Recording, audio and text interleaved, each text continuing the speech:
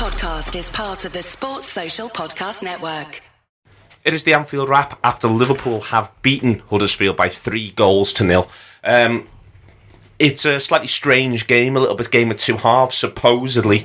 That's what a lot of it's come out afterwards. The manager himself has talked about the fact that Liverpool approached it differently, second 45. I've got Rob Gutman, Philippa Smallwood and Adam Smith to work through all of this with us. And I'll start with you, Rob. Liverpool got the win that they needed to get, got the goals that they maybe needed to get, got the clean sheet they certainly needed to get.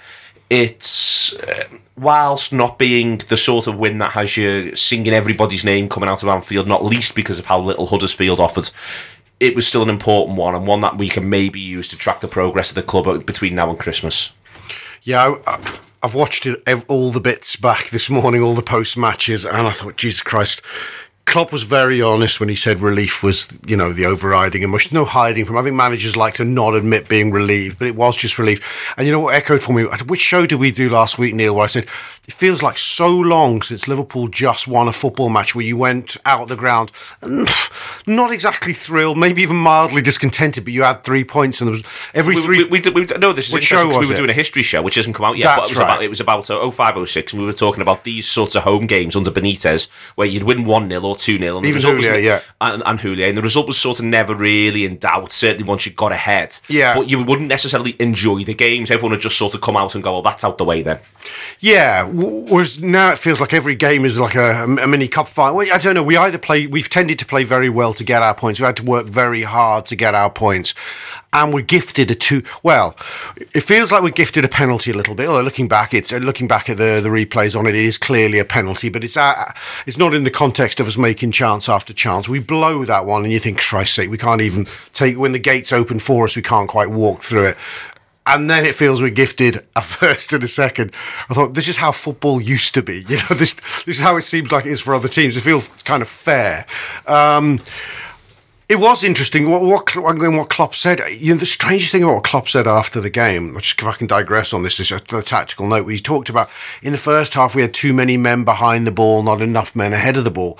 I sit in the Kenny Dalglish stand, in the upper Kenny, as we call it, after 2 weeks. As in the upper Kenny, Joe Gomez was holding his position far, far too much. And I was screaming at him to bomb beyond Salah the whole time. I thought, I'm getting boring here. It's like this is the only tactical insight I've got in football to the people around me.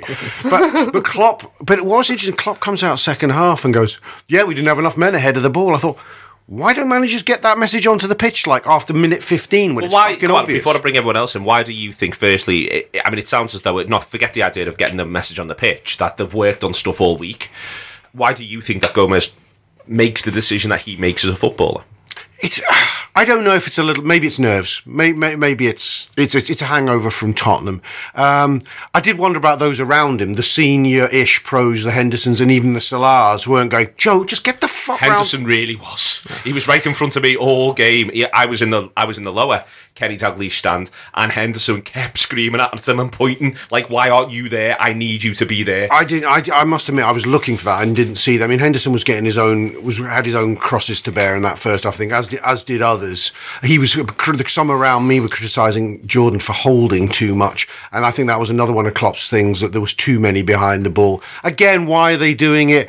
Yeah, it probably is a little bit of paranoia and caution. Also, I don't know, maybe we haven't played a low block like this for a few weeks, so maybe it's a little bit of habit. I don't quite think, when Huddersfield were very, very bus parky there, weren't they? I mean, I had my words echoing around in my ears of Steve Armstrong, who said that that Huddersfield were the best team United had played this season last week, which I thought it was his way of putting the boot into us as well, because we'd only played them the week before. I thought, Steve, they were shit. I want to talk about this a little bit. I'll go to you first on this, Adam, because I think it's important to talk about the opposition, because it's hard to say, will Liverpool that good? Or second half especially, will Huddersfield that poor? I think one of the things that happens, maybe I'm wrong, but I actually thought on 35, I remember sort of thinking, hang on, this Huddersfield side looks knackered.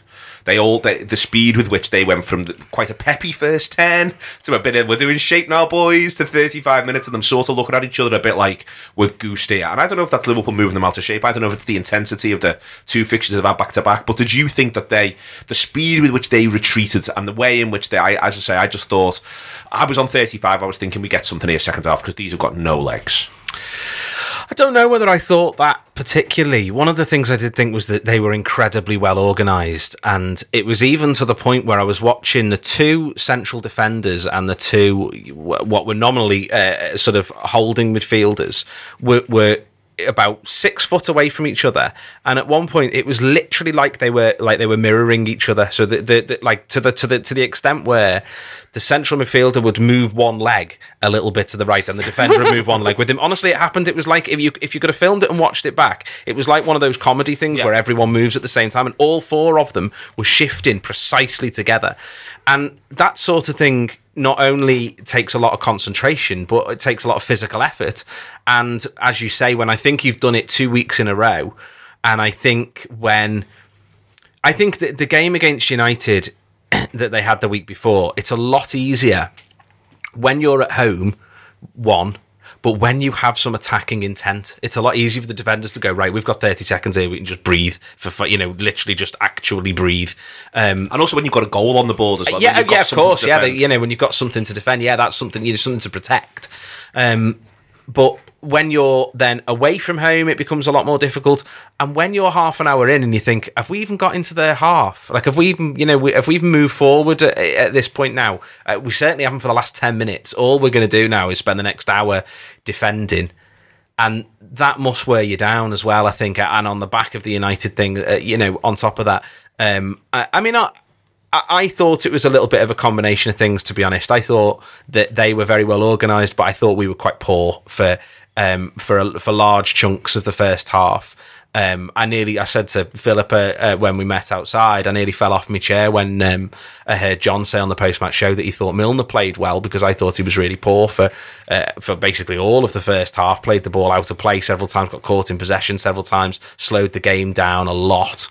And I think that is, to an extent, kind of then dictates how the game's going to go, because you're not playing with much intensity, but they're also stopping you from doing it. So I think the first half, it was a little bit 6-1, and then when they started to tire, that was when we also coincidentally started to play some, nice passes. Philippa?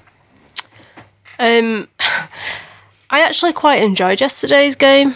I don't know if it was just, I managed to get myself in a bit of a state in the first half with a bloke sat in front of me where he was literally just doing my head in. And when he suggested that Salah missed the penalty on purpose, that just tipped me over the edge slightly. I then enjoyed the game because I actually said to the guy next to me that I felt that if we got one goal, we would get 2 or 3. I felt it was that sort of a game, and it was just about getting that one goal.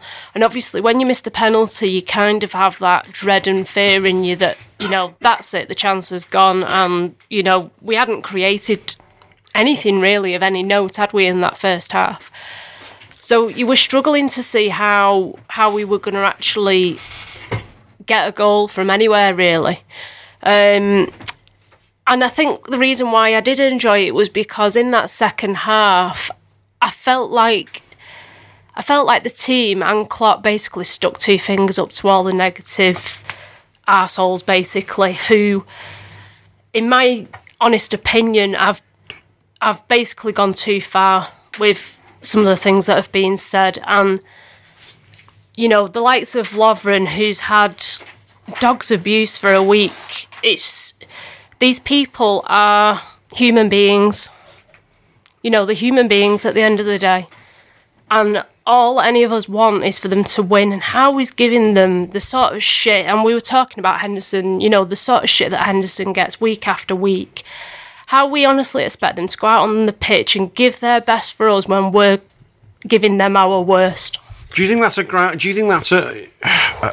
in the ground thing or an out of the ground thing? Because I don't sense in the ground. I get it. You get the odd whinge. Yeah, you get the odd arsehole in the ground. I think it's, to be honest with you, I think it's a social media issue. Yeah, I think that the problem is that people get passionate. They have reactions to things, and we all do it in everyday life. And you can have an instant response to something.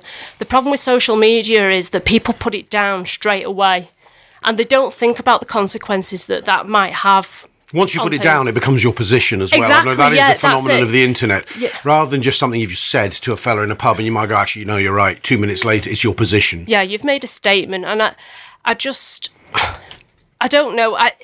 I would have more respect for people if they did that and then, like, you know, half an hour later or whatever, when they've calmed down a little bit and they went, do you know what, that was out of order.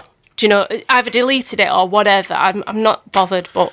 I think it's there is something in it being a tough week. You get the impression, Rob, for the club, behind the scenes, for the manager, for everyone, that everyone's had, whether it's through comments in the sort of the public mainstream media from pundits, professionals, even people like us, things that are allowed, if you know what I mean, or it's things written down, whether it's on social media or whatever. And also internally, they've had to go back in, they've had to watch videos, they've had to look at that, they've had to sort of assess this season a little bit and look at one another. And I think that's happened in the past. I mean, you know, when we are doing history shows at the minute, there's two seasons at the very least under Benitez where, I mean, I mentioned last week that you know, in 2006-07, on November the 12th, 2006, Liverpool lose 3-0 at Arsenal, and they were terrible. Sami Hyypiä gets hooked, and Liverpool haven't won an away game all season in the league by that point. Yeah. But they still pull themselves round, they pull it back together. So you get the impression the aftermath of that game will have been rough, that this is something that happens to football teams, and that it's how they react. And that's what I think Philip is right in, that what you actually see in the second half is a little bit of, it helps that they get the goal, but I think that you do sort of see them go, come on, let's just do something here, let's just come alive. Yeah. There's a sense, again, kept coming through from Klopp in the after-match press conference that there was no hiding this week. And although those of us who like to think we're more moderate and fair in our assessment don't like some of the harsher comments and reactions we hear around the scene, I think Klopp had decided that let's take this as it is, as bad as it gets. Let's make this the bottom that we've fallen to now. And let's build up from it. And it is all about how you react. And you're absolutely right, Neil, the history shows. I was looking at us. We've played 10 games now. So that's the famous 10-game mark. We've won 4, we've drawn 4, we've lost 2. If you say that quickly, that doesn't sound terrible. It doesn't sound brilliant, but it doesn't sound like, oh, that's a disaster. 1-4, drawn 4, lost 2. Now, see how but actually, if you add weight to the fact we've played 4 of our top 5 hardest opponents this season as well, and we're the only one who's played 4. Some have played 3, some have played 2. So we've got a game or 2 in hand on some of these people. Now, okay, our form has been patchy. The players who put out we haven't been able to consistently put out the best lads all the time here, but. As you say, Neil, the context of history is absolutely right. And we were always saying, yeah, this was a shit day at the office. What happens next is what it's all about. And this was a very good what happens next here, because it was another cliches bound banana skin fixture. But is there something in this, Rob, where what you've actually seen this season, we slip against Burnley, although I'd say we are tearing the screw, but probably 15 minutes too late in the game. And they were another side who were exhausted by that stage. But we've beaten Palace, we've beaten these 2-0 on both occasions. And it's worth remembering we got beat by Palace at home last season. Yeah. That what we may be seeing a little bit of is in quite a mundane way, maybe more mundane than we may have anticipated given the way this side started last season, but that there is a little bit of a pathway towards this is how we're going to deal with the bottom 13, that we may have seen a little bit of blueprint there yesterday as well. And we may actually begin to see this Liverpool side be one which has the attitude of, if we do not concede at home, we expect that we will score. And it might take us a bit of time to sort ourselves out occasionally, but we expect we will score if we don't concede. So if you want to come, be reflexive, end up playing 5-4-1, which is where Huddersfield were at times, if you want to do that, well, we'll wait it out. We will be patient. Let me ask you a question, and don't think about it. Just give me the number. How many goals has Liverpool conceded at home this season? 1. Okay, you know. Right. It's mad, that, isn't it? It's slightly mad. It sort of backs up, I think, the sense of what you're saying. Is at home, Liverpool can be calmer, can be more patient, and probably patience would be its own reward. So on that, this is my Gomez thing from before. I think that when Rob Adam talks, that there might be a little bit of nerves in the camp, that they might not want to make a mess of anything. I do sort of wonder if you think about it, it's actually a bit of a difficult team talk for the manager in that he wants to say, as Philip argues he might have done at half-time, get out there and show the world on the one hand, but on the other hand he might be saying, hey lads, first 15, let's not do anything daft, let's try to temper our enthusiasm a little bit, let's give nothing daft away, because I think this is a bit of a halfway house where yes, they may be a little bit nervous, and the manager might actually be saying, patience is no bad thing here, boys. And then, because it must be so hard, I mean, I was talking to Steve Graves last night, this is a dressing room with multi-nationalities, multi-ages, multi-backgrounds to sort of put over, and what used to be like dead like this, but a bit like this. And I wonder if that's what you actually saw first half from a couple of the players. They were too much of one or the other. Yeah, I thought it was a really strange game because I think on the one hand, that felt like exactly the result we needed in every way. It was the performance we needed in so much as we were quite poor at times and yet won 3-0, which is what everyone's been saying all season. Why can't we just win when we're not playing very well like other teams do? So in that sense, it kind of felt like that was exactly what we needed. It kind of just nice and regulation and all that. On the other hand, I'm intrigued to know how much, if anything, we've learned from yesterday, because exactly like Rob said and you've said, we've actually been perfectly fine at home. It's away that we've got the problems, and we've generally been perfectly fine against kind of slightly poorer teams. The Crystal Palace one, because Burnley aren't mugs. They're not in the same. You wouldn't put them in the same bracket as sort of Palace as they've been so far this season, and to an extent Huddersfield yesterday because they weren't very good. So. It's just, I just don't know. I don't know what we've learned, and I don't know how different that performance was to the performance against Palace. I'd like to, if I could ever be bothered, I'd like to watch them back to back. I'm never going to be bothered, but if I could, I'd like to watch them back to back and say, how different were they? So I just don't know. I don't know what we know. Well, I'll tell you what, Adam, give us Mane and Coutinho. Oh, and yeah, then play yesterday again, and I think you see a different course, game. but they're not there. But I'd also say that one of the things I think you do learn, Adam, and I think this is something that we sort of I think we all need to learn, including the players, and I think that the management might be there on this, but sort of, I think one of the things you take from it is that class will out. So things like, for instance, the just simply like the Sturridge finish, even I think that they get to a point on about 35, 40 minutes where they've realised they can't really cope with Salah. That if he gets on the ball, his touch and his quality is of something that they can't quite cope with, and so they have to start really crowding him out. And so the Sturridge finish, there's the Henderson ball for Firmino, which leads to the corner. Do you know what I mean? I almost think that we've lost because we're so used, and I think it's so strange that we've basically spent the entirety of this decade not watching a game like that one very often. Even when we've been brilliant, when we've had great sides who've got really good points totals or hammered people, the point is that they've been being great sides and hammering people.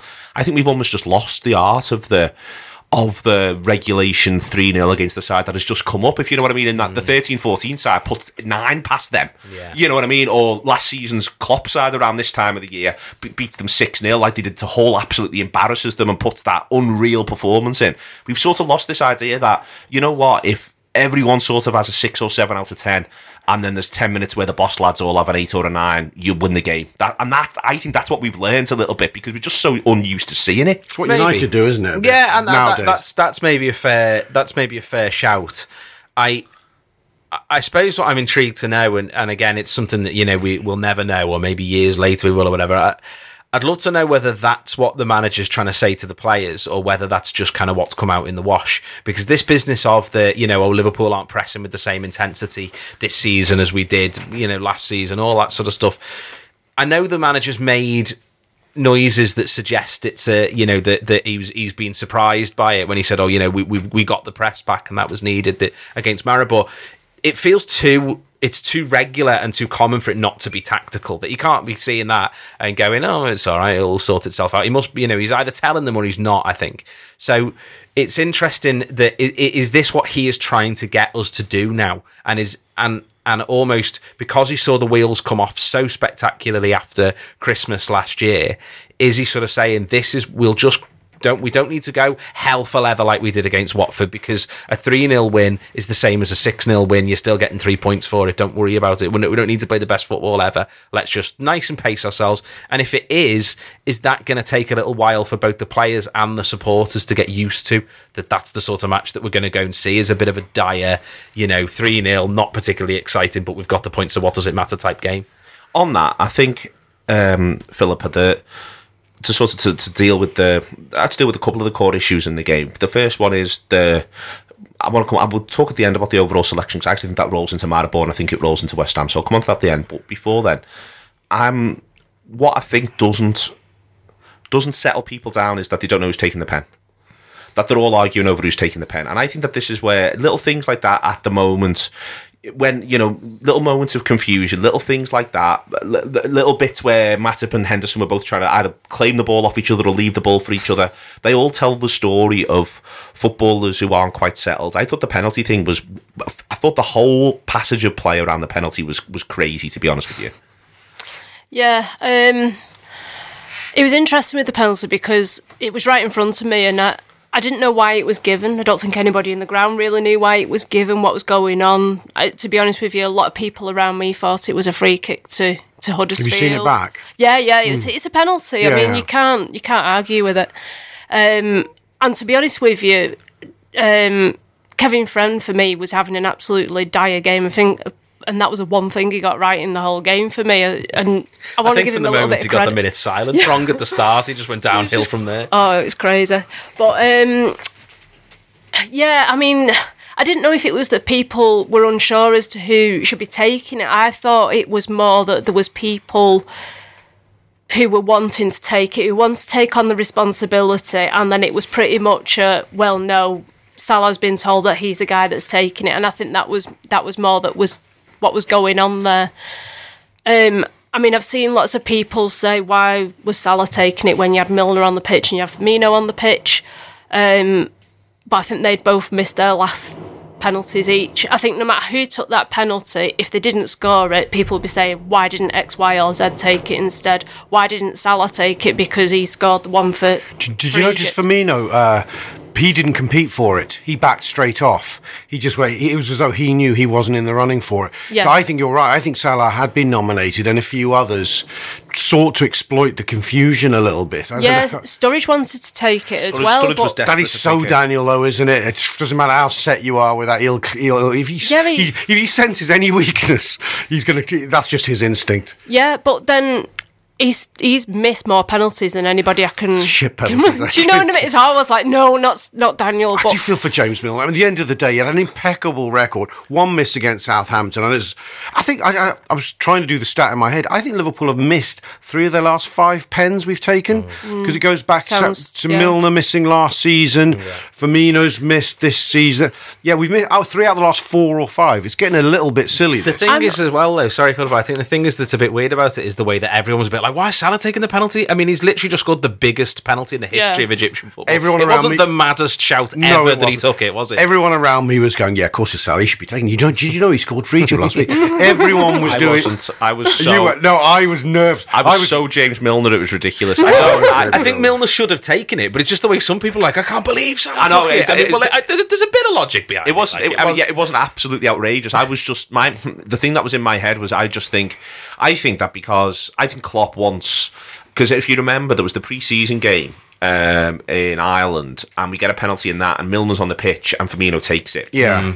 And I think that Klopp, because Milner's not going to be a regular starter, whereas Firmino and Salah are, so Firmino was the penalty taker because he'll be on the pitch. The attitude is, we get a penalty, Firmino's on the pitch, he'll take it. And I understand that logic, and I think that what's happened in general is that Firmino's gone, don't fancy the next one, or Klopp's gone, I don't want you on the next one, we give it to Salah. Because it broke Firmino a bit, didn't it? It broke Firmino a bit, so it might be that the logic is we give it to Salah. My thing is, surely we're all big enough grown-ups to be able to say, if Milner's on the pitch, Milner takes them. And then if Milner isn't on the pitch, Salah takes them, or Firmino takes them, or Dan Sturridge. Do you know what I mean, Rob? I think surely you just you've got this fella who takes a really good pen, and there was loads going on in that Southampton one, and it was all a bit weird, I think, and it was a strange day for Milner in general, that game. I mean, that was the game when he crawled at one point, he was having such a bad game. Yeah. I just sort of wonder if, you just have the idea of, listen, if Milner's there, it's like he's an asset for this. Get the fella who's the asset, get him to do the thing he's an asset for. Do you know what I mean? I agree. I think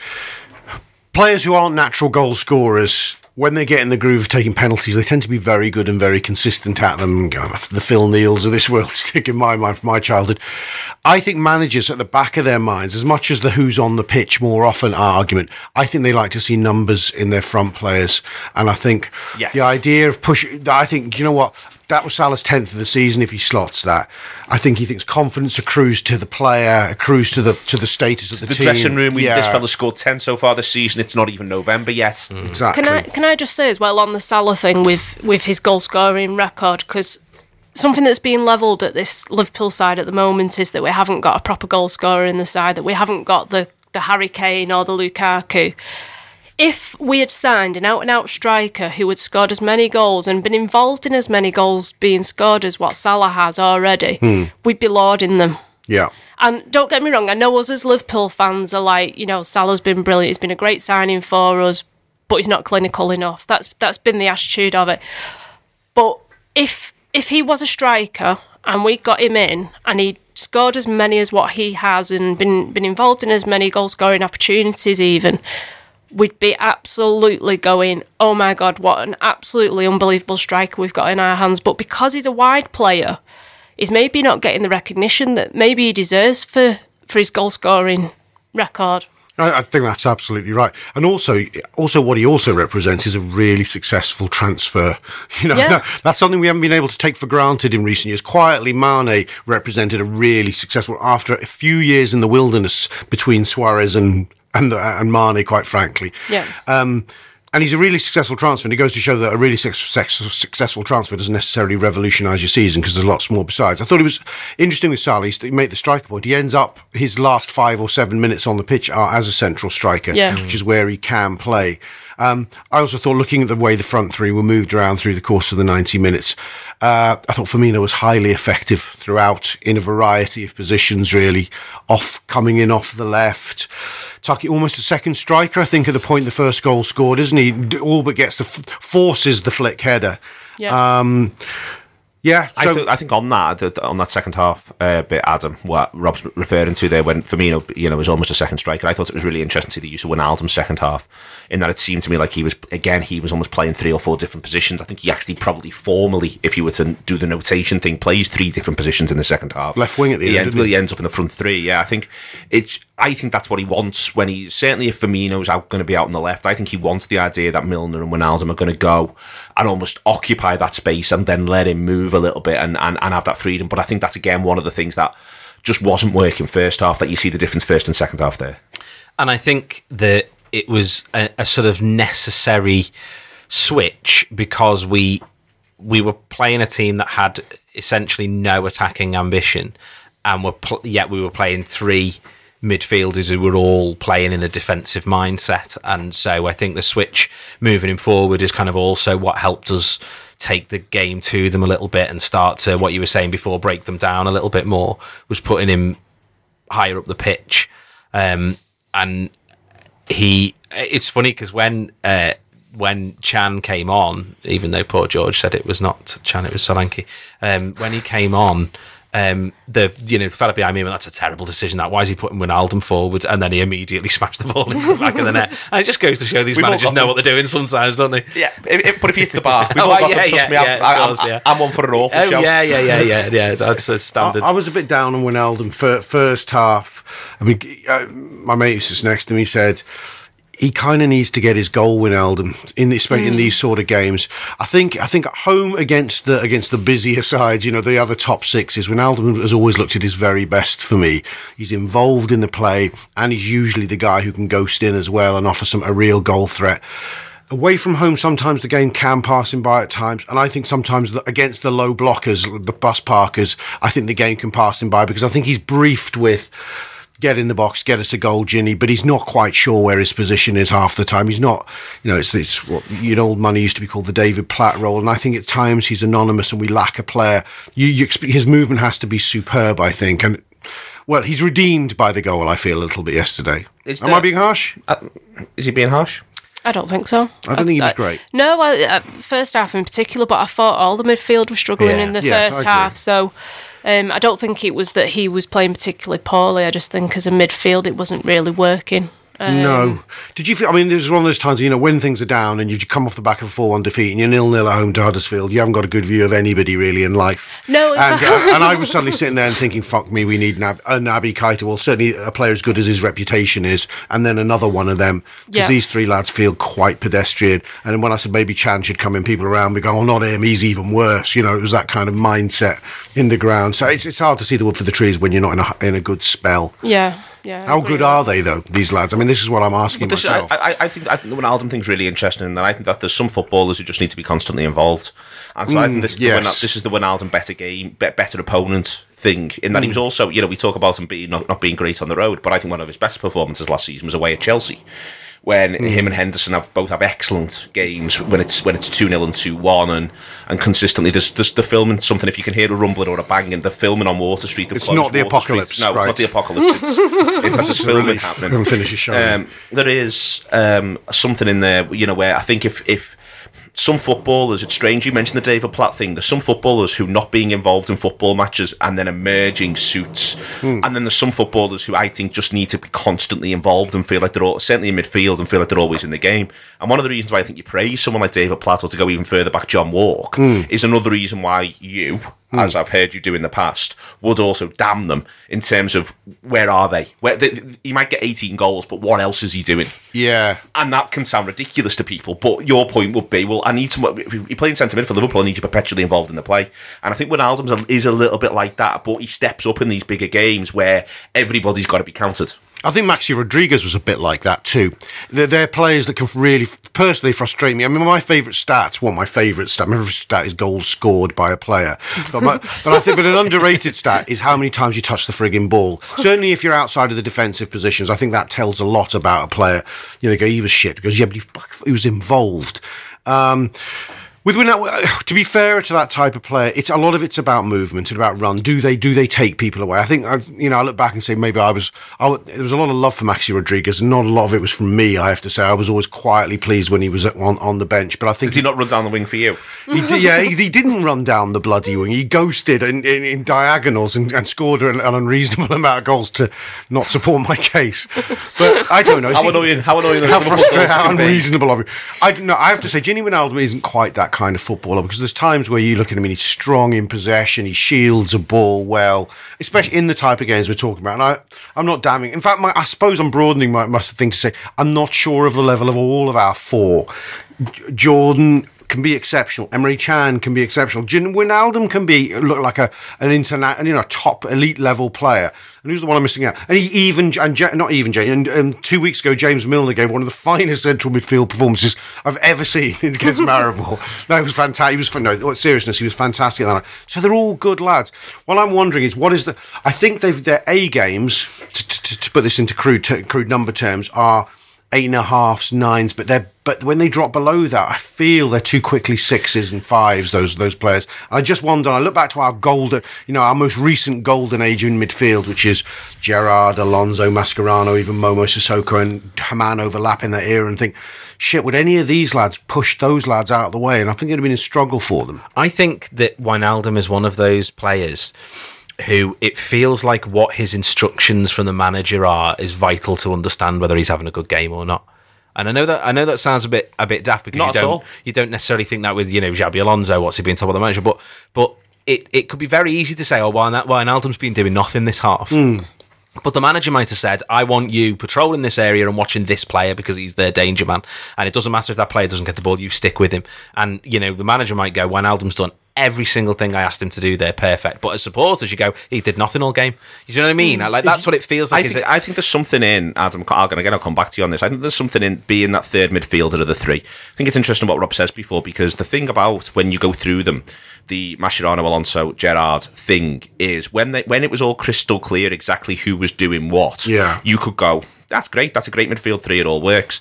I think that if you're the lad who's obviously the one who's spending most of his time holding, you can say whether or not he's doing a good job at that. If you're the lad who's clearly the attacking one of the three, if it's Coutinho or Lallana in this current side, you can go, well, that's what he's doing. This fella who's not one or the other, and that's where Wijnaldum often ends up being, that's the one who I think you'd often end up going, I'm not sure what he did today. And up to and including, people used to say that of Frank Lampard in seasons where he'd scored 20 goals. Lampard doesn't do enough for me. Liverpool supporters especially would say, because they'd be watching Chelsea, and I think that's the hardest one, and that's what you're trying to say, isn't it? That there's always going to be one, if you're going to play that sort of shape, who's going to look a little bit left out. Yeah, and I think Klopp plays he's such a systemic manager in lots of ways. We've all sort of heard about the triggers for the press and watching your zones and all of that sort of thing. So I think he's very much a manager that is like, you've got a little bit of freedom. Henderson, I want you marshalling the defence. Coutinho, you've got freedom. You can drift in and out of the pitch, do whatever you want. Mane, same sort of thing. Wijnaldum, you are marshalling this part of the pitch, and that is your job, and that's what your part of the system is. So if you you don't necessarily know what the manager's told him to do, and it isn't a clear position, as you say, he's not clearly the attacking player or clearly the defensive player, then you can watch it and go, he's had a poor game, or he's not being involved, or why isn't he doing more, or blah blah blah. But if the manager's saying, yeah, he's done exactly what I wanted him to do, and it's notable that of the midfielders, he wasn't the one that went off, I think that's what you want. And as supporters, you've got to kind of say, well, I don't know what the manager has, but he has put the ball in the back of the net, I suppose. So I'll just quickly say what I've noticed Wijnaldum saying himself about what the manager wants from him when he's been sort of given questions where he's asked to self-assess a bit. He says he's always at me to get in the box more. And I do think that is the key with a player like Wijnaldum. I think in crude numbers terms, he needs to score more goals. He did begin to score more last season. I think it takes him forever to get his first and a long time to get the second, but they began to flow. So I think he needs to be in those positions around the penalty spot and beyond to do the last assist, to nod it over the line. You know those positions where the likes of Moreno are whipping a low one in. Firmino you can trust to be sliding. I'd like to see Wijnaldum be the guy sliding behind him. Emre Can is more likely to be, I think, sometimes when he's in the team. Yeah. I think it's good, Wijnaldum, but I think there's a level he can get to, and I think he needs to find it to stay there long term. I'd agree with all of what you've just said there, both of you actually, but I think we can say this about every single player in this side. You know, we're being critical of Joe Gomez for not getting forward enough. We're being critical of Wijnaldum for not being involved enough. You know, people were getting critical of Jordan Henderson yesterday for playing it short too often and not looking for the long ball. And then when he did look for the long ball, criticising him for that. We don't know what instruction the manager's given to these players, and it could have been something as simple as, don't give anything away. Let's just find our feet in the game. Let's just see where we go. And then we want you to do this, Have this, you seen and his this. interview afterwards? Yeah, I mean, he mentioned, didn't he, about how it was a really simple change at half-time, to make it more attacking. And, it could have been the Wijnaldum thing where he said to Wijnaldum, you just sit here, and then he's looked at it, he's assessed it, and he's gone, right, at half-time, this is what I'm doing. I think that's what I like about this team. I think that they do follow the manager's instructions. Obviously, there's no accounting for people making mistakes, and I think that's maybe why the likes of Moreno didn't get a look in last season, was because he didn't really listen to the manager's instructions enough. And maybe he saw more of that in pre-season and thought, right, I'll give him another shot now. But I mean, even Moreno yesterday for me didn't get forward as much as what he has done in other games, and I can't help but feel that is the instruction of the manager. And the first goal, the goal's interesting because you see the numbers of bodies that are actually forward, and Huddersfield make the same mistake I think we've made several times this season. The ball gets funneled out to Moreno in our left back position, and Huddersfield's defence, because their pressers have stepped up. Yeah. Assuming that the press will come from their front players, they've stepped up. They're on the quarter way mark, aren't they? Yeah. On that line, Liverpool have put 4 on them. At the time the ball leaves Moreno's feet, there's 4 against 4.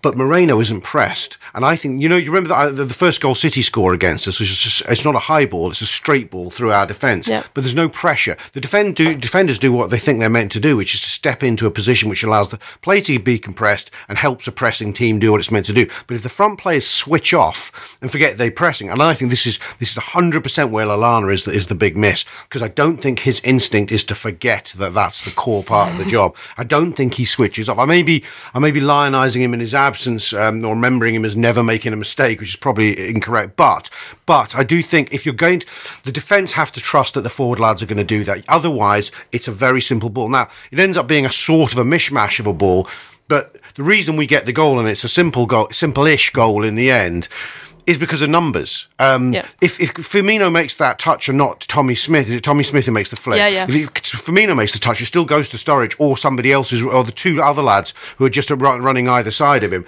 So the chance is going to be excellent as a minimum there. Sorry, go on. The thing is there with that goal in particular, Huddersfield think that they've got that boxed off, because they had the man right next to Firmino, who was there if the ball's tried to play through on the floor. Yeah. And then they've got the guy stood in front of me, who was Tommy Smith, who can cut it out if he's tried to put over the top. And as it happened, he's done his job, basically, and got his head to it. And people will say that Liverpool were lucky because of where the ball went, but numbers. Sturridge was anticipating that something like that might come off, and he does that an awful lot, and it's something that probably isn't recognised enough for me from him. But he's always anticipating the mistake. He's always anticipating, right, where could this ball possibly end up? And a lot of the time, it can look a bit odd because he's in like a strange position, but if that ball doesn't come to him, people could then criticise him for being in an offside position because he is ahead of the play in a sense. But if you look at him, he's looking at exactly where Moreno is. He's looking at the type of ball that he's doing, and he's going, right, where can I get in here? Yeah, it's true, actually. The number of Daniel Sturridge goals, I think, especially in the last 2 years, I've seen where my first instinct is, was he offside? Yeah. Which just goes to show because that's not happening to, say, Firmino, is a different type of player and not an orthodox striker. He's not really getting into those positions in quite the same way. And the finish is really, really good. I mean, I think that Daniel's missed 2 or 3 sitters, hasn't he, in previous appearances this season. But they're similar sort of positions to miss them in. He's got into them to miss them. Yeah, exactly. And that's a nice finish, that. He said something, it was after the game, I think, they're saying, you're pleased to get your goal. He clearly was. He's pleased to do his dance again. You thought, he's just enjoying it. He's just trying to enjoy what's left, really, now. It sounds a bit harsh, that, but... he talked about needing a run, and I just wonder, we were going to come on to talk about the next games, aren't we? Yeah, first I want to talk about the selection and the subs in this one. So, we get ourselves ahead in the game 2-0, a goal from a corner, and by the way, I thought Milner's corners were good yesterday. It's worth pointing out that Matip misses a really good opportunity, a hugely frustrating miss, to not be honest. For the first time as well. Yeah, I am going to bang my Liverpool centre-halves need to start chipping in, and chipping in is, I'm not asking for 15, I'm not asking for Derek Mountfield-like returns, one for the teenagers. I'm saying, can just sort of 2 or 3 each, 6 from the position across the course of a season is not asking for loads. No. But on that, whatever the kerfuffle is at the start, Lovren doesn't start, and it's still not entirely sort of that clear what's gone on there, Rob. A groin injury apparently, but Klopp looked a bit dubious about the whole thing. But but I think that they did know the team the day before. I could be wrong about that, but I think they did know the team the day before, so I'm not quite sure of that. But the subs, Oxlade-Chamberlain, I'll go Adam first on this. Oxlade-Chamberlain comes in, Adam, and I think he's quite enjoyable to watch, first and foremost. That's the big thing I've taken from his last few appearances. I've quite enjoyed watching him be very direct with the ball for Liverpool. I think he's... I think, as is so often the case, when there's a player who people are perhaps a tad dubious about when you sign them, you then kind of don't give them the benefit of the doubt. And if they don't have a particularly good first game, then that can kind of be the mindset that you take for them, moving forward. And he wasn't great in the cup game against Leicester, but in pretty much every other appearance, he's done exactly what you want him to do. And I feel almost a bit sorry for him, actually, that he hasn't got a league start yet, because he's deserved one from his little appearances that he's come in for, and it felt generally like, the manager, I think, is maybe on par when it comes to his substitution decisions across the course of his Liverpool managerial career. Yeah, I think he's got as many right as he's got wrong, but I think yesterday was one where actually all of them made the team a little bit better, which is what you want from the substitutions. I thought he was. He's not letting us down, Oxlade-Chamberlain. You got to be. He's played virtually the whole game against Leicester in the League Cup, and he got a bit of criticism for that, which I thought was harsh. But since then, he's had these 20-minute cameos, and he's looked good in all of them, I think. I'm really It's a fascinating one, this one, because Klopp invested a decent amount of money in him, and he's had opportunities since that Leicester game, I think, to go, go on, let's give him a start. Like Maribor away was a classic example. I thought yesterday, you're without Mane and Coutinho. There's 2 wingers in inverted commas out. He's holding him back. He's definitely holding. I think he's holding him back, and I'm wondering what the plan is. And I don't think he's holding him back because he doesn't rate him. I think he's holding him back whether he thinks there'll come a phase of the season where I've eased this lad in. I've eased his legs in, and I want him to be big for me. I don't know. Maybe that's just me dreaming. He might be one for the fixture build up in like December, January time, where we struggled last season, and maybe he's like saying, I want you to get settled into side to understand what it is that I'm asking these players, and this is the kind of thing that I want you to do for us. And at the moment, he's basically keeping him ticking over because he keeps coming on for these 20 minutes in matches. But I've got a feeling he'll play on Wednesday. I've been saying that for the last few weeks. Yeah, right. I thought he'd play yesterday, but What do you think, Neil? I mean, do you think it's just Alex? There's just no spaces for you at the moment or is there? Do you think there's a plan, a program here for this player? There might be a little bit of a plan or a program. I think there's what he's doing in centre mid, and I think you've seen all season. There's a real. I mean, firstly, Firmino comes off really early yesterday. Yeah, with no injuries, that's no a leg problem, saver, and that's a real leg saver. That's a real. You've got 65 here. It's 2-0. It's done. I'm taking you off. Yeah, it was a real. But you've seen it right the way through the season. Firmino was barely subbed last year. Yeah. He plays 90 after 90 after 90. But then there was the feeling by the Stoke game when he starts off the bench, he was fatigued. Yeah. But I think he wants to settle. I think that the problem that Oxlade-Chamberlain's currently got is in games like the one we just had, he wants to start Salah. Why? Because he's great and banging him in. He wants to start Firmino. So Firmino's got to find himself a place on the pitch. And basically for that front three, if it's Oxlade-Chamberlain in there, he's picking between him and Sturridge. And at the minute, I think there's I think the Klopp-Sturridge dynamic's dead interesting at the minute. And there is something going on there where it does feel like these are two men who now understand each other. I think that you've seen Sturridge play quite differently. He's like, the number of times he went for a flick on yesterday. I don't remember Daniel Sturridge ever really winning his flick-ons, ever really winning his headers. No. But you could see yesterday he looks a little bit bigger.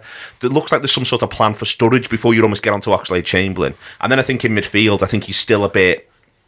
It wouldn't surprise me, for instance, if when Lallana comes back, you may see a little bit more of Oxlade-Chamberlain in midfield. The idea that at the minute we're a bit... what we've got we're going to hang on to a little bit. But I personally would start him Wednesday and I'd start him in midfield. And again, talking about the subs, I think you can see with Firmino, Sturridge and Salah, he takes them all off. And I sort of think if he isn't going to have Coutinho, and even if he is for West Ham, there's a strong argument to give Sturridge 3 games in a week and see how he is the other side before the international break. I think he'll want to play Firmino in all the games, and I think he'll want to play Salah in all the games. So I think if you're doing that, I'd start him centre mid, and I'd almost change possibly all 3 midfielders against Maribor. I'd possibly go Chan deepest, as he played there in the first leg. I'd go Oxlade-Chamberlain, and then maybe you're picking what I agree with Joe Woodburn. And if you're going to keep someone in, maybe you keep Wijnaldum or I think he keeps one of the 3 in. So I think if you're going to keep one of them in, I'd almost keep Milner in off the basis that Milner. You can rely on him to keep going. They're scared of him. And also they should be scared of him. Yeah, he played really well against them, but I think that might be the plan. But I agree with Philip in that I do think he is being held back for the idea that, firstly, it's going to come thick and fast in November, December, but also I think he might be being held back for the idea that he is actually just going to get a lot of appearances from the bench this season quite early on. That I think if we're going to be talking about, we play Chelsea Saturday, we play Stoke, then we play Brighton, and if if either Salah or Mane are fit or injured, then the one who isn't plays all 3 of them games. Yeah. But the Liverpool manager might want to consistently hook him on 70, and he might want to think I've got pace on the bench. At least I'm not losing pace. That's what I think. Yeah. I think that as far as specifically yesterday is concerned, I wonder to what extent, if all players were fit and all players were ready, so Coutinho still there, Lovren doesn't get whatever happens to him, I wonder if he goes again with exactly the same team that played against Spurs, because what I wanted to see was changes across the back line. I desperately didn't want to see the goalkeeper. I desperately didn't want to see Lovren, and I didn't really want to see Milner in midfield. And if we'd have gone with if Lovren hadn't got injured, that's exactly what we would have seen. And I wonder whether the vast majority of people are calling for kind of sweeping changes. And what Klopp's decided to do is go, actually, no, we're not going to do sweeping changes. What we're going to do is what the pundits and things have been slagging us off for all season. We're going to not let the fullbacks bomb on. We're going to have an actual back 4 that are going to keep as tight a back 4 as we can. So Moreno is not, as you said before, Rob Moreno wasn't really bombing up the pitch, which is weird for him because that's pretty much what he does. Even you were saying Gomez was holding his position, even though Henderson was kind of telling him to get forward, he was like, no, this is what I've been told, I am sticking back and this is what I'm doing. And I wonder whether that part of that was that he decided not to use Oxlade-Chamberlain yesterday specifically because he wanted to go again with the same people and say, let's redo Spurs, but let's do it, change the tactics rather than the team. And I think there's, he's got to be saving him. And as you've said countless times, Neil, we've got 3,000 games between, December the 1st and January the 2nd or whatever it is. So there's obviously a time there when he's going to be getting 90 minutes because we're just not going to have the legs otherwise. So, and I think maybe Philip is right with what she said before, where she's sort of letting him bed in, get to understand his teammates, get to understand what Klopp wants from him. And because I said after the Leicester game when everyone was going, oh, what a waste of money he was, but all that sort of stuff when people were jumping on his back. Even now, even though he's been here for a month or so now, he's still very much a Wenger player. He's still very much, that's what his training has been for basically all of his career. So to get into the Klopp mindset, who plays in a totally different way and asks for totally different things from his players, is going to take a little while. And I think it is about putting him into the game so we can sort of ease him in gently, let him sit, and yesterday was the perfect one. Put him in when it's nice and easy, much like Maribor. The game's won. Put him on, let him get 20 minutes with us, because the previous ones we've already been 4-0 down by the time he's. He comes against Man U and is very, very bright. I thought he looked brilliant against Man U. Gives us something. I also want. He is a player we forget. My only reservation about signing him was the biggest by a mile was the injury situation. So I wonder whether they sort of, Klopp says, you know what, I know you've had a pre-season with Arsenal, but we're going to do your parallel Klopp pre-season. Mm-hmm. And I think that might be going on so that we have you when we need you to be a high or he might be saying to his staff, Klopp, the lad's got to be a high impact presser, worker, in a way that has previously broken him when he was younger under Wenger. He needs our regime, and it might take 3 months of giving him bit part roles. Yeah. I think it could be something like that, because I don't think he's paid 35 million for him to kick his heels, quite frankly. Not, no. The other one that strikes me as interesting for the week, I've just seen the under-23s team for today. What is it? And, I'm not going to go through the whole thing because people can find that out. But also, what strikes me as interesting is Solanke starts, but Woodburn's not even on the bench. Ooh. And that straight away makes me wonder whether or not he is thinking to himself that it's an opportunity against Maribor to possibly get Woodburn on the pitch, that maybe he will make a significant number of changes in the midfield, because the thing about going out the League Cup, and I do actually think you've partially seen the benefits of that this week. If we'd have had away at Leeds, slap bang in the middle of the week we've just had, and then got beat in that, and you know what I mean. As much as you want to be in everything all the time, but one of the negatives is it means a few of these lads now aren't able to get on the pitch, and I just sort of wonder if he might in his mind be thinking, I can get 90 minutes into Woodburn against Maribor. Am I right in thinking that Woodburn wasn't originally on the bench? No, he comes in for Lovren. Oh, does he? Oh. Yeah, and there was another lad, and I don't know who it was because it was up the other end of the pitch to where I was sat, but there was another lad involved in the warm-up, and just Woodburn and this other lad were just passing between each other, so there was obviously a couple of them there that was involved in like the first team day sort of thing. I wouldn't be surprised at all if he sees Woodburn as kind of being the Coutinho type role, maybe Coutinho Lallana. Yeah, that sort of kind of player that he comes in and maybe he wants to have a look at him against Maribor, or maybe he'll just be on the bench and somebody to come on with 30 to go if it's going all right. Is Trent in the under-23s today? Because I noticed he isn't. Not on the bench. No. I think he'll play Wednesday. Yeah, I don't know if he'd picked up an injury or something, but the murmurs coming out of the under-23 camp is that Grujic is really pulling up some trees. Grujic also is not in the under-23s. Yeah, and on the bench yesterday. I'd be a little bit worried if we decided to treat this like a League Cup team against Maribor. I know we made Maribor look absolutely like they were a League 2 side. But I'd start the same front three. Yeah. I genuinely start the same front three, but off the basis of the fact that you might want to start it against West Ham, and I think that the more that they all play with each other, with that West Ham game on the horizon, I would genuinely start the same front three. I wouldn't mess about with that. I'd start the same front three. I'd start Matip and Lovren at centre half if Lovren's fit, and I might change the full-backs. It's in the midfield where I might decide, let's have a little look, but I would genuinely start the same front three, and also as a confidence-building exercise, get them on the pitch, and if we can make Maribor look not great again, it's an opportunity for some good attackers to put the ball in the back of the net. Yeah, and people to sort of put some numbers on their goal tallies. I mean, I don't know if Coutinho's been ruled out. He was more 50-50 than some of the media had thought for this, so Klopp might want to give him a run out. My gut instinct is that Klopp, out of the midfield three, would And I would prefer, if he's going to put Woodburn in, put him in with two of the more experienced players alongside Yeah, I him. agree. I don't. But then when are you playing Oxlade-Chamberlain? Well, I don't know. And this is what I think. This is one of the reasons why Oxlade-Chamberlain isn't getting on the pitch. Klopp's going through what you just have. I think you're absolutely right. I think that's probably absolutely right. So the squad is quietly quite strong as well now. We brought it. No, I think that's important. We brought it. We were missing yesterday. I feel like I'm talking more than normal. We were missing yesterday three of our front five. Three of our best six for our front five positions were missing, and we brought two internationals off the bench. And these aren't internationals for some backwater. These are internationals for England and Germany. They were two of the first subs for us, and I think that's £80 million worth of talent in today's market. Yeah, the squad is serious. The problem is that the one area we don't fix is centre. I mean, I think at fullback we're strong. People may I think we've got all kinds of options. I think at right back, Klein's not even played. If Klein was fit, and you go in his backups are Gomez and Trent, you go, that's a strong right back position. At left back, you go, Moreno's is deserving his permanency.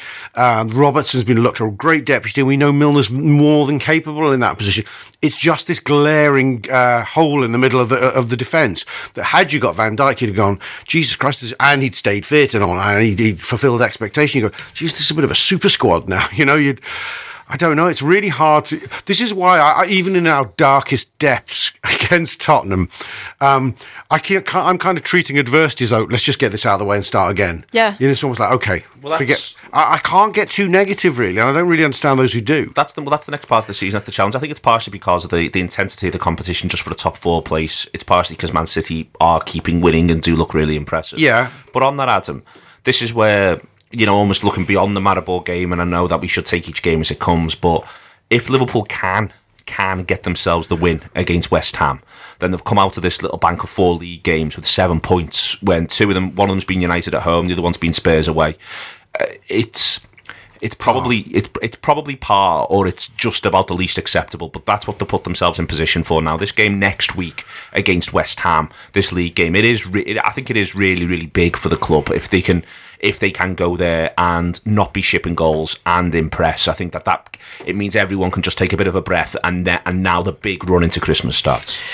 I think one of the biggest problems that we've got is that for some people, if you're not going for the title, the season's a waste of time. And I think that's a really dangerous mindset that can mean that you then look at some runs of form and some games and think, well, can't believe we drew away to Newcastle. Well, that used to be a difficult game. I know it's not the same anymore. They've been relegated, blah blah blah. But Benitez is there. They're not a bunch of mugs. It's I think that it's. Obviously, there's nothing I want more than for Liverpool to win the title. It's what everybody wants, and it's the big aim. But City are currently in unbelievable form. They've won 5 out of 5 in the league, maybe more than that. They haven't lost yet. They won 9 out of 10. 9 out of 10 and drawn the other one. So 1 9 out of 10, drawn 1. That is insane form. And that is not form that pretty much any other side has shown, apart from Chelsea last season, who went on to stroll to the title with 25 games to spare or whatever it was. So I think that it's a really dangerous mindset to think if we're not challenging for the title, then it's a complete waste of time of a season. There is, as much as we all want it, there's other things to do, and if we can come out of these games, especially with it including that spanking by Spurs, because that's really worth remembering that at the end of that 90 minutes, I think a lot of people were just ready to set fire to the team sheet and say, let's throw it all out the window. So if you can come out of that with, as you say, Neil, with 7 points, that is a decent run of form at a time when actually everyone's been thinking that the season's a complete disaster, which it isn't. On that, I think you're desperate to get in, Rob, but I think one of the things that's difficult about that is that's back to where this decade point, in that the only 2 times we've come in the top 4 this decade, there's been a point where we've genuinely looked like we could win the league. And I think we haven't had, and I do think that it comes back to this 3-0 against Huddersfield, which you yourself said you walked out of, a bit dissatisfied in a strange way. Rob, we have this. Without the season sort of feeling like it's on fire in a positive sense at some sort of point, we haven't this decade then gone on and secured a top 4 finish. That we haven't done mundane. We don't really know what mundane looks like or tastes like anymore. It's been years. It's literally since 08-09, and even in 08-09 we nearly won the league. It's 07-08 really where we've sort of trotted our way through a season, got to 76 points, etc., without ever really looking like winning it. Even last season, we're 6 points off the pace after we go to Sunderland. It's only really after that point it begins to go wrong. Whereas 07-08 we were never really going to win that title. It was never looking plausible. It was the first season of Torres. 06-07. I've said before, we haven't won an away game by the 12th of November, but you expect us to get the top 4. Do you know what I mean? We haven't actually had this for 10 years. No, I think it's collective memory. It's the players as well. We have a problem. We have a problem understanding what our objectives are. There's a mantra. There's the primary objective mantra, which we're all about winning the league. I think all supporters say that to themselves at the beginning of the season. But it almost seems to be that we say it to ourselves to set ourselves up for the inevitable fall, that if you don't make the challenge, you are going to be 10 points off the pace by the middle of November or more. I think in a way, we're just doing this history show sort of at the moment, Neil, aren't we? The 05-06 season, which is a season where we finish on is 83rd place at 82 points and win the FA Cup. But Liverpool are nowhere in the title race at this time of the season. No, Chelsea are played 22, won 20, drawn 1, lost 1. It's ridiculous. Like City this season. It's an interesting comparison. But you know what? Liverpool have just won the European Cup. The pressure's off. I think, in a sense, the Holy Grail has been reached. I think if we'd won the league 2 years ago, I think we're a lot more relaxed about whether we're in contention for the league now. In a strange sort of way, although you should say, well, we win the league, we should win it again. Actually, I think in a way people are going, no, it's okay.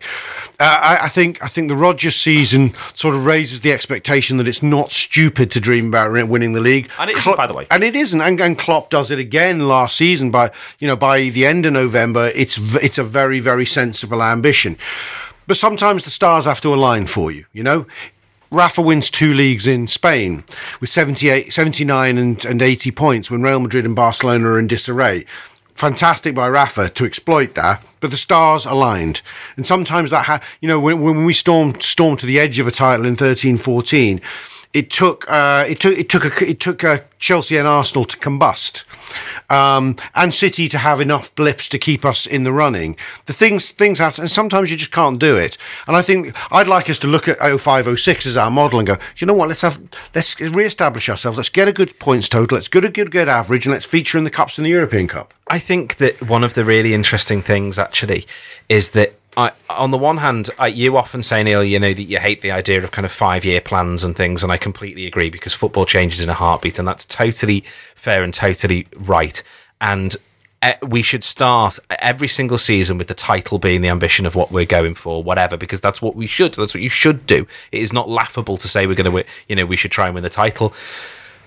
But at the same time, I think Jurgen Klopp's looked at things and gone, Liverpool have finished in the top 4 twice in the past 10 years, I think it is, or 10 seasons or something like that. What we need to do is get stability. And you know what? If the defence isn't sorted right now, right this second, if I don't buy the defence, I don't think there are particularly good defenders out there. If I don't get that sorted right now, it's not the end of the world if we get stability in the rest of the way the team plays. And the interesting comparison, I think, is Arsenal, who, apart from last season, have finished top 4 every single year of Wenger's career, won 3 FA Cups in a row, and yet every single time they lose, it's as you watch Arsenal fan TV or whatever, and it's as if they've been beaten 25-0 by Huddersfield or something. It's about progress and demonstrating signs of progress, and you can't, and people losing their heads a little bit this season, you cannot say after 7 games, 8 games, whether we've had progress from last season. We just don't know. And in actual fact, when you look at the comparative fixtures, you would say that we have, because we're a point better off than we were last season. I just think football's really complicated.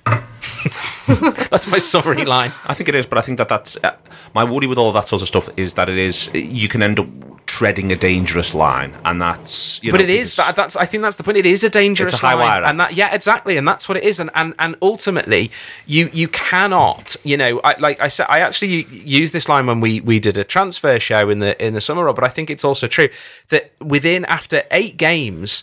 people were trying to desperately do an autopsy on a season that wasn't dead, and that, you know, you at the end of the season you can look back and go, this is all of the ways we went wrong. But if Liverpool, it wouldn't be out of the realms of the possible that Liverpool end this season on 70 plus points, 75 points. You know, I'd be disappointed right now if we didn't get 75 points. But that's exactly it, and you know, that's a perfectly fine thing to get. So if we finish the season on, say, 78 points, we're demonstrably better than we were last season. So then you could look back and go, right, well, so now what do we need to do to get 81 points? What do we need to do? 85 points? How do we go the next step? And it absolutely is a high wire act, but I think the problem is that Liverpool teams for the past decade have either burnt like a bright star or been completely dreadful. And this, exactly like you say, which comes back to the original point, the regulation wins and the regulation games where it's a bit of a dour match, but you know what, we've got the 3 points, is what we need to do to just get ourselves back into stability, which we haven't had for the best part of a decade. I think the perennial question of ambition and what it should be is, I think it's when you ask yourself the question. As I said, I was lucky enough to grow up watching Liverpool teams win titles week in, week out. Funnily enough, it wasn't really talked about at the beginning of the season that the primary target this season is to win the league. It just wasn't talked about. We knew we were very good. Paisley's mantra would always be, I'm not going to talk, and Dalglish subsequently, we're not going to talk about this until May. This is simply not going to happen. And as fans, we sort of bought into that. I remember feeling these little things, almost like suppressing the feelings of excitement when you knew we're going to win this fucking thing. But you didn't feel it in the autumn.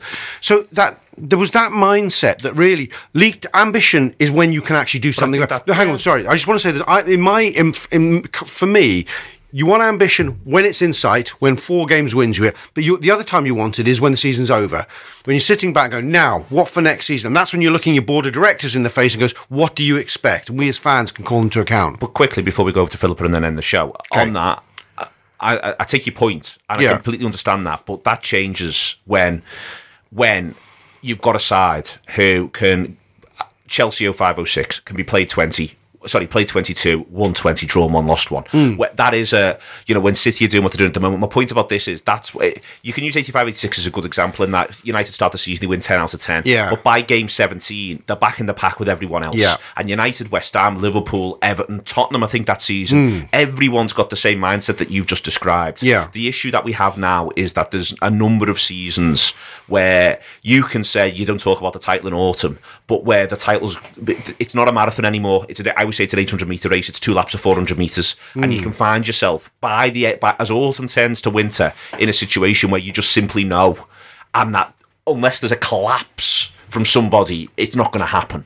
Yeah, if someone's out of the block, yeah. And I think that's what people find hard, and I don't blame them for finding that hard, because you do feel like, well, if we'd have been sharper, if we hadn't done X, if we hadn't done Y, I'd now be looking at 8 more points on the board, and we might not even be ahead of them because they've been that good, but we'd be competitive, but instead our heads fell off. And our heads fell off in the summer, and our heads fell off on me. Do you know what I mean? And I think that is different. I think you have I take your point, and I'm not saying Bob Paisley was wrong about anything ever. Yeah. But that's the difference is when right now we are all looking at City going, it's gonna.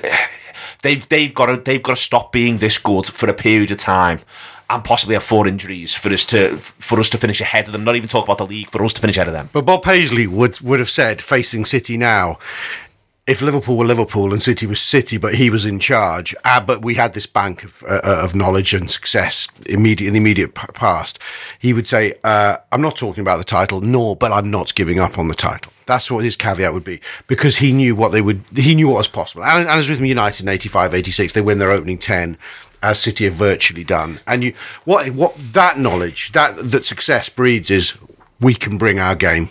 We can bring our game any point. And there was a point in those seasons where Liverpool would just switch on. Yeah, with 17 out of 19. Yes, you knew that. There was always a moment that could come and you'd wait for it, almost like a wave that they could surf. Now you need Liverpool to be out the blocks. You really do. I mean, okay, in 13-14, yeah, we're out the blocks, aren't we? Last season, where we dream of a title, we're out the blocks. In 08-09, we're out the blocks. There's not really been another one where we've gone, Jesus Christ, look, we suddenly hit form in November, as we did in 05-06. We win 10 out of 11, something really or 9 out of 11, something really spectacular, but it doesn't take us to the brink of the title or the brink of competition anymore.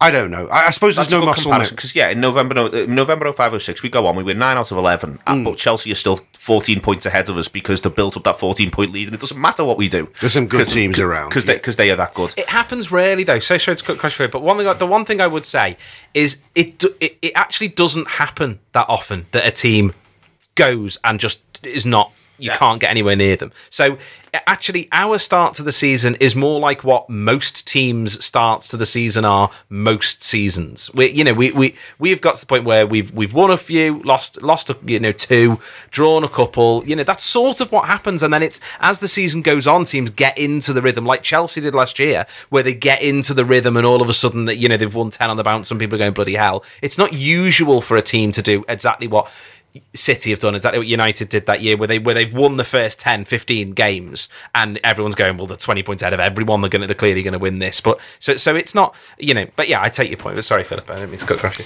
No, I think it's a fair point, and I think about like the United sides. I always used to, because I used to like go to school with all like United fans, and then when I was in work, there was loads of United fans, and I used to be taking the mickey out of them because they always used to me anyway, apart from the odd time, start quite slowly and sluggishly, and they'd be down there and you're thinking, you're not going to win this year and everything. And then they'd slowly start grinding out the results and getting the 1-0s, the 2-1 wins, and just grinding out the results. And then before you knew it, they were right back up there again. And then they'd hit the form and overtake everybody and then go on and win the title. I can't see City carrying on the way that they are. I mean, you saw yesterday the frailties that they have. I'm not saying that they're not going to win the league. I think that, by far, they're probably the best side in the league. They're not going to win 35 out of 38. They're not going to win 35 out of 38. You can't do this every 10-game spell, win so many games. And when you actually look at their squad, and I know they've got some brilliant players there, but if you go beyond 18 players, there is nothing there, literally nothing there. So they get a few injuries, then I think that, they could have problems. But they're not our business right now. They're not our business. They're not our business, and good luck to them because they blaze a street United don't. On that as well, me and Neil was actually talking about it last night. If you actually look at the table, it's really tight apart from City. If they weren't there, you would look at this and you go, do you know what? This is really tight this season. Who's second, Spurs or United? United. And the gap from us to United, is it 5 or more? 7, I think. Is it 7? Yeah, I mean, I have to come back to a fact, some balance on us, and is fixtures. We've played 10, but 4 of those 10 have been against the top 5. If we don't play the top 5 in our next 10, we'd think we wouldn't be thrilled just to win 6, draw 4. No one would be saying that's tearing up any trees. It'd be okay, but it would be doable against the bottom 13, wouldn't it? But that would put us back more or less to the 2-point-a-game average, wouldn't it? We'd be on what? Somebody do the maths for me. 38 from 40. We'd only be 2 points off and at the halfway stage off the 76-point trajectory. We'd have gone, that's okay, that's not bad. We probably found ourselves hovering around the 3rd place spec, and that's very doable. Okay, thank you very much to Rob Gutman, Adam Smith, and Philippa Smallwood to be in the Anfield Wrap. Sports Social Podcast Network. Grand Canyon University's RN to BSN online degree program makes earning your bachelor's in nursing possible. Balance online coursework with local in-person clinicals to position yourself for potential leadership opportunities in the time you have from wherever you are, leaving room for what matters. Achieve your goals with your personalized plan and team behind you. Find your purpose at Grand Canyon University. Visit gcu.edu.